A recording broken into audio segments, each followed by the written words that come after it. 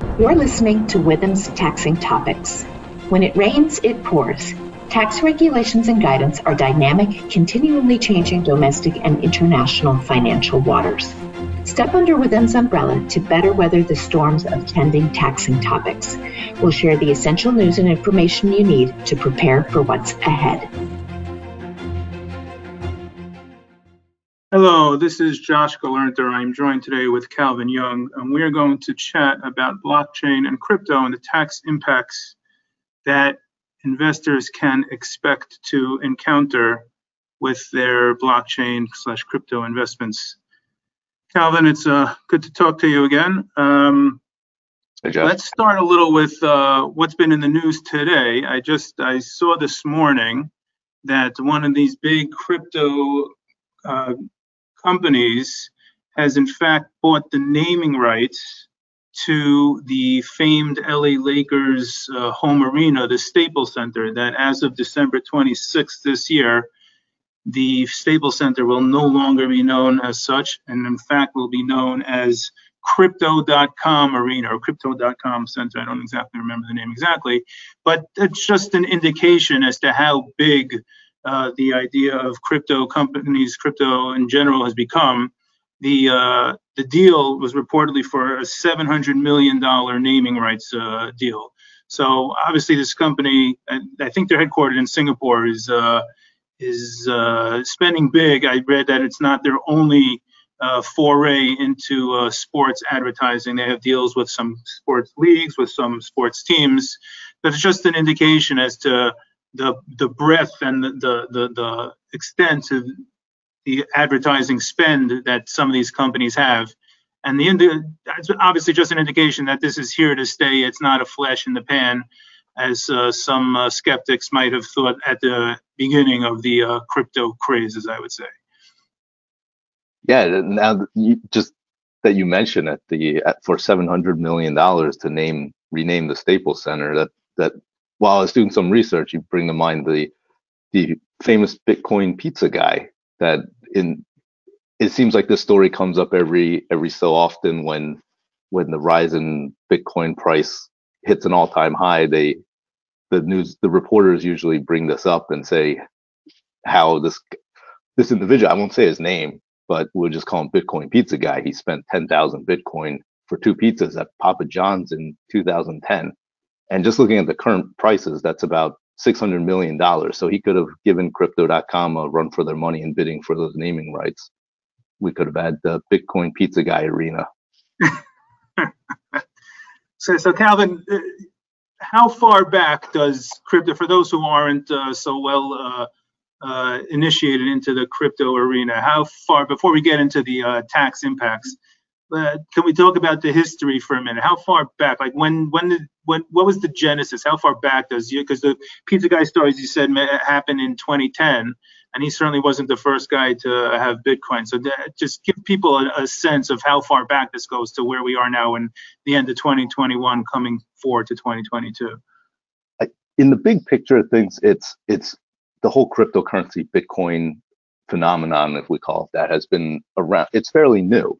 The Bitcoin itself, I believe that was created in 2009. So it's roughly about 12 years old now. So not long at all in terms of the lives of what many people are arguably calling cryptocurrency and Bitcoin. They're calling it a new asset class. Whether it's a new asset class or not, it seems like it's here to stay. After every run up in the price, it seems like it becomes big news, and it just keeps going higher and higher, and there's more adoption every year. So it seems like it's something that's here to stay. And with any new and novel technology like cryptocurrency, blockchain, it brings up a lot of issues and unknowns that you may not think about right off the bat, just due to the nature of it being new and not having any established rules or guidance around it. So let's talk about that for a minute. We know as tax professionals, and if you're not a tax professional, you know the IRS and Treasury is very fond of issuing lengthy Treasury regulations, forms with pages and pages of instructions, etc. from what I gather, the IRS has been a little bit slow in coming to grips with the explosion of blockchain and crypto. I know there was an initial pronouncement sometime in the early 2010s, maybe 2013, 2014, that the IRS is treating cryptocurrencies not as cash, but as a separate type of property. But people have been long involved in cryptocurrency with very, very little enforcement on the tax side. Is that a fair statement, would you say? Yeah, I would agree with that statement. And the enforcement is more on the side of being new and not having the rules or the technology for the IRS to enforce those rules. But like you said, in 2014, the IRS issued a revenue ruling that essentially said that they believe digital currencies should be treated as property and not as any other type of asset.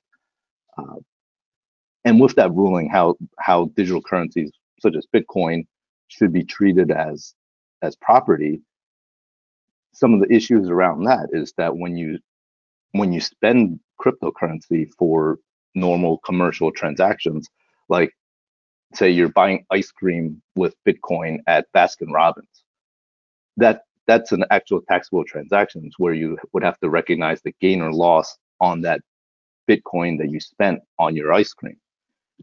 And I don't know if I'm sure a lot of people don't realize that and don't have that documentation to track their gain or loss with those transactions. And also along those lines, whether you're exchanging one cryptocurrency for another, that's also a taxable transaction. The IRS mentioned that there's no like-kind exchange rules. They don't apply to cryptocurrencies. And also in another hot area is in the non-fungible token or NFT space, where users can buy these non-fungible tokens, whether they're comics, collectibles, music, or any other type of artwork, essentially, that you can exchange it. You could spend your tokens, your Ethereum, that's the most popular one, and exchange it for these NFTs. And that purchase of the NFT with Ethereum is a taxable transaction. So yeah. As far as keeping the document, I remember reading about NFTs in the sports space. I grew up in the age where you collected baseball cards or football cards, and Topps and Donruss were the big companies. I don't know if those companies are even around anymore. Everything has gone to this non-fungible token that you're talking about. And you could buy, from what I understand, a highlights package where you own a highlights package of a certain sports player, and then you can either license out or otherwise dispose of your rights in that bundle of highlights that you've purchased from whatever company has originated the NFT of that sports highlights package. So yeah, that's exactly right. There's all sorts of I believe Topps has their own baseball cards on blockchain now, and also if you've been watching football, you'll see commercials of Tom Brady, or even he mentions that he has his own NFT line. Yeah, and again, to a geezer like me, it's a strange world that we're living in, where you're not trading baseball cards, but you're trading in these intangible things that you can't put your hands on, but yet people are, from what I understand, making significant amounts of money. I want to go back to something that you mentioned a little while ago about going to Baskin-Robbins and using cryptocurrency to purchase an ice cream cone. Is that really something? We talked about Pizza Guy at the beginning. Is it gotten to the point, is crypto so prevalent that you could pretty much go to any store when you need to buy some commodity and you're able to pay not with cash, not with your credit card, but you could pay with cryptocurrency? It's gotten that prevalent, huh? I see it in the news more and more, where more and more companies are accepting cryptocurrencies as payment. But I use Baskin-Robbins as an example, but they really do accept cryptocurrency as payment for ice cream. Yeah. To me, that's a fascinating statement of where we are in as far as where we are with technological developments in the world that you can walk into a Baskin Robbins shop and pay using paying cryptocurrency. To me, it's fascinating. Is there any other domestic tax issues that we should cover as far as what the investors need to know from a domestic standpoint? I guess that question is kind of where do you want to start? Outside of what we mentioned before, there's the whole issue of recognizing gain or loss on spending cryptocurrencies. Just to mention, there's ways to avoid that. There are what they call stable coins, which are pegged to US dollars that don't fluctuate in value. So if you buy these stable coins where the value doesn't change, there's essentially no gain or loss on those transactions. But there's a whole world of regulatory questions in that area as well. But just going on to some of the other issues that I can think of just off the top of my head, because there's so many ways to invest in the cryptocurrency blockchain space, whether you're buying stock in a public cryptocurrency exchange on a recognized stock market. I guess that's a more traditional way. But then there's also activities you can do, such as mining cryptocurrency. You can just buy cryptocurrency off exchanges. There's also what they call staking, which helps secure certain blockchain networks and you can earn rewards. There's decentralized finance transactions that you can engage in where you can lend cryptocurrencies and earn interest off of your holdings, as well as NFT collecting, if you want to call that an investment option as well. So there's just so many ways to invest in the space. But then also, I guess as far as the domestic tax law side, there's also these organizations called DAOs, or decentralized autonomous organizations, where it's essentially a group of people can pool their resources together to make investments. So it functions sort of like, it could function as like a venture capitalist fund or firm where they decide to buy investments. And just recently in the news, I saw that one of these DAOs, they funded a purchase of music or artwork, and then the question there is, are these DAOs, are they entities for tax purposes, and how do you classify them? Because they don't fit in the traditional mold of what the IRS and Treasury regulations say is a corporation or this is a partnership. Mm-hmm. So there's all sorts of questions around entity classification, just to going all the way back. That's fascinating. And on the international side, the issue, there are significant issues for investors to be aware of as well. From a U.S. investor who's looking to invest in a blockchain company that looks overseas, for example, this Crypto.com that we talked about at the outset with the new naming rights. So if you invest in that type of company as a U.S. investor, there's a number of potential tax regimes that you need to be aware of as a U.S. taxpayer. Probably not relevant in the Crypto.com situation, but if you're buying a significant share of one of these smaller types of companies and you invest and you end up owning 10% or more by voter value of the company, you'll need to know if there are other U.S. persons who have also acquired that amount of an interest in the foreign company, because that might create a controlled foreign corporation. Or if you yourself, as an individual, acquire more than 50% of the vote of the value of that foreign entity, you'll definitely be a controlled foreign corporation. And all the rules, we're not going to get into all the rules of what CFC ownership entails, but that's one thing that individuals would need to know about. Probably more likely for individuals who are investing into foreign entities that are in this space relates to the PFIC rules. For those of you who don't know, PFIC stands for Passive Foreign Investment Company, and a U.S. shareholder that's a shareholder in a PFIC has a couple of different things to worry about. Number one, well, first of all, let's define what a PFIC is. A PFIC is a foreign company where 75% of its income is from passive activities, or, and that's an or test, not an and test, or more than 50% of its assets on the balance sheet give rise to passive income. So you can meet one or the other, and that foreign company will be a PFIC. So some of these blockchain companies very well might fall into meet one of those two tests, depending upon how you classify a number of their assets. Those assets could be classified as passive assets. So even if the income that's being earned is somehow related to active advertising or other active activities, the classification of the assets could very much create a PFIC for these U.S. investors. The consequence of being a shareholder of a PFIC company is potentially dramatic.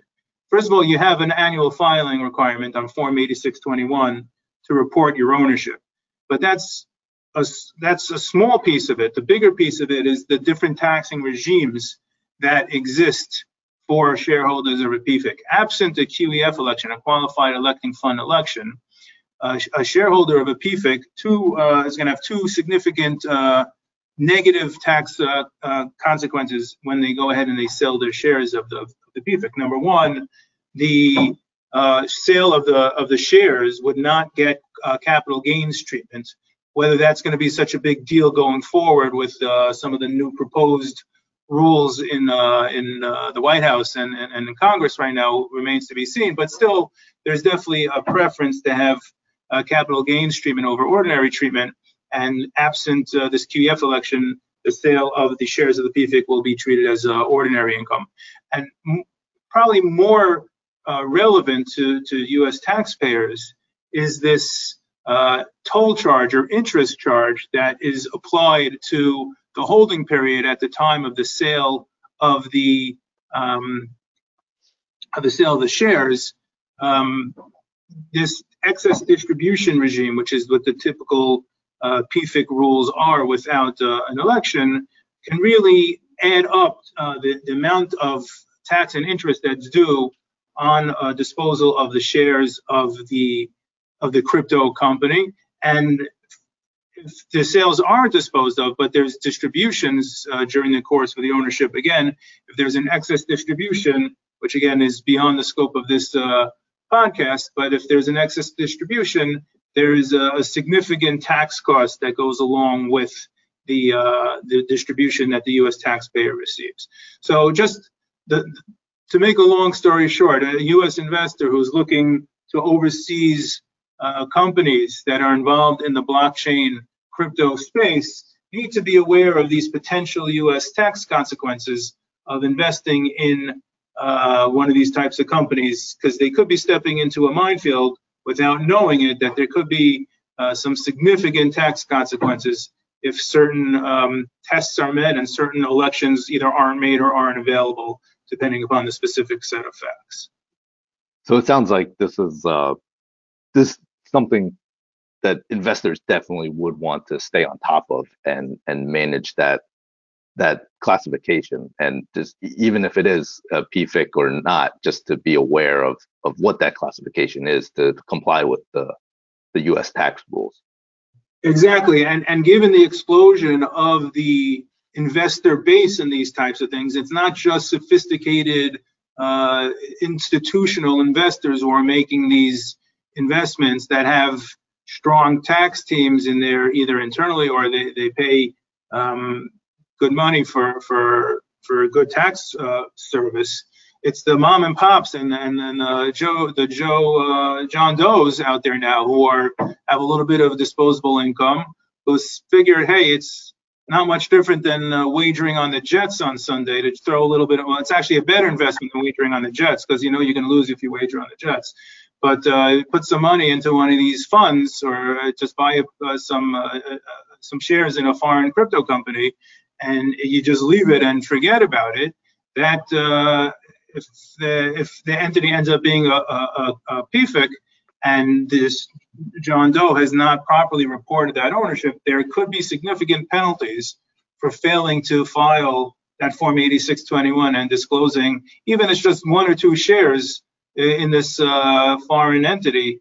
There's significant tax penalties that could accrue for failing to file and disclose. So yeah, exactly. Any investor who's getting involved in these types of things need to be very aware of, number one, the issues that you discussed about how any purchase using the cryptocurrency is potentially a taxable event depending upon the purchase price and the amount that it's being utilized at. And if you're investing into these foreign companies, the PFIC, CFC probably not as much, but certainly the PFIC issues is definitely something that individuals should be aware of. And recommendation to reach out to your tax advisor, your friendly tax advisors here at Witham, in order to get consultation on these or any other international tax issues that may arise. Calvin, I thank you so much for participating in this podcast. And any last words before we sign off? No, thank you for inviting me on and allowing me to participate today. Great. With that, I bid everyone a good day and take care. You've been listening to Witham's Taxing Topics. Contact us with your feedback or suggestions for future podcast topics. Visit www.witham.com for additional information. Send an email to info@witham.com or follow us on Facebook, Instagram, or Twitter @WithamCPA. Thank you for listening.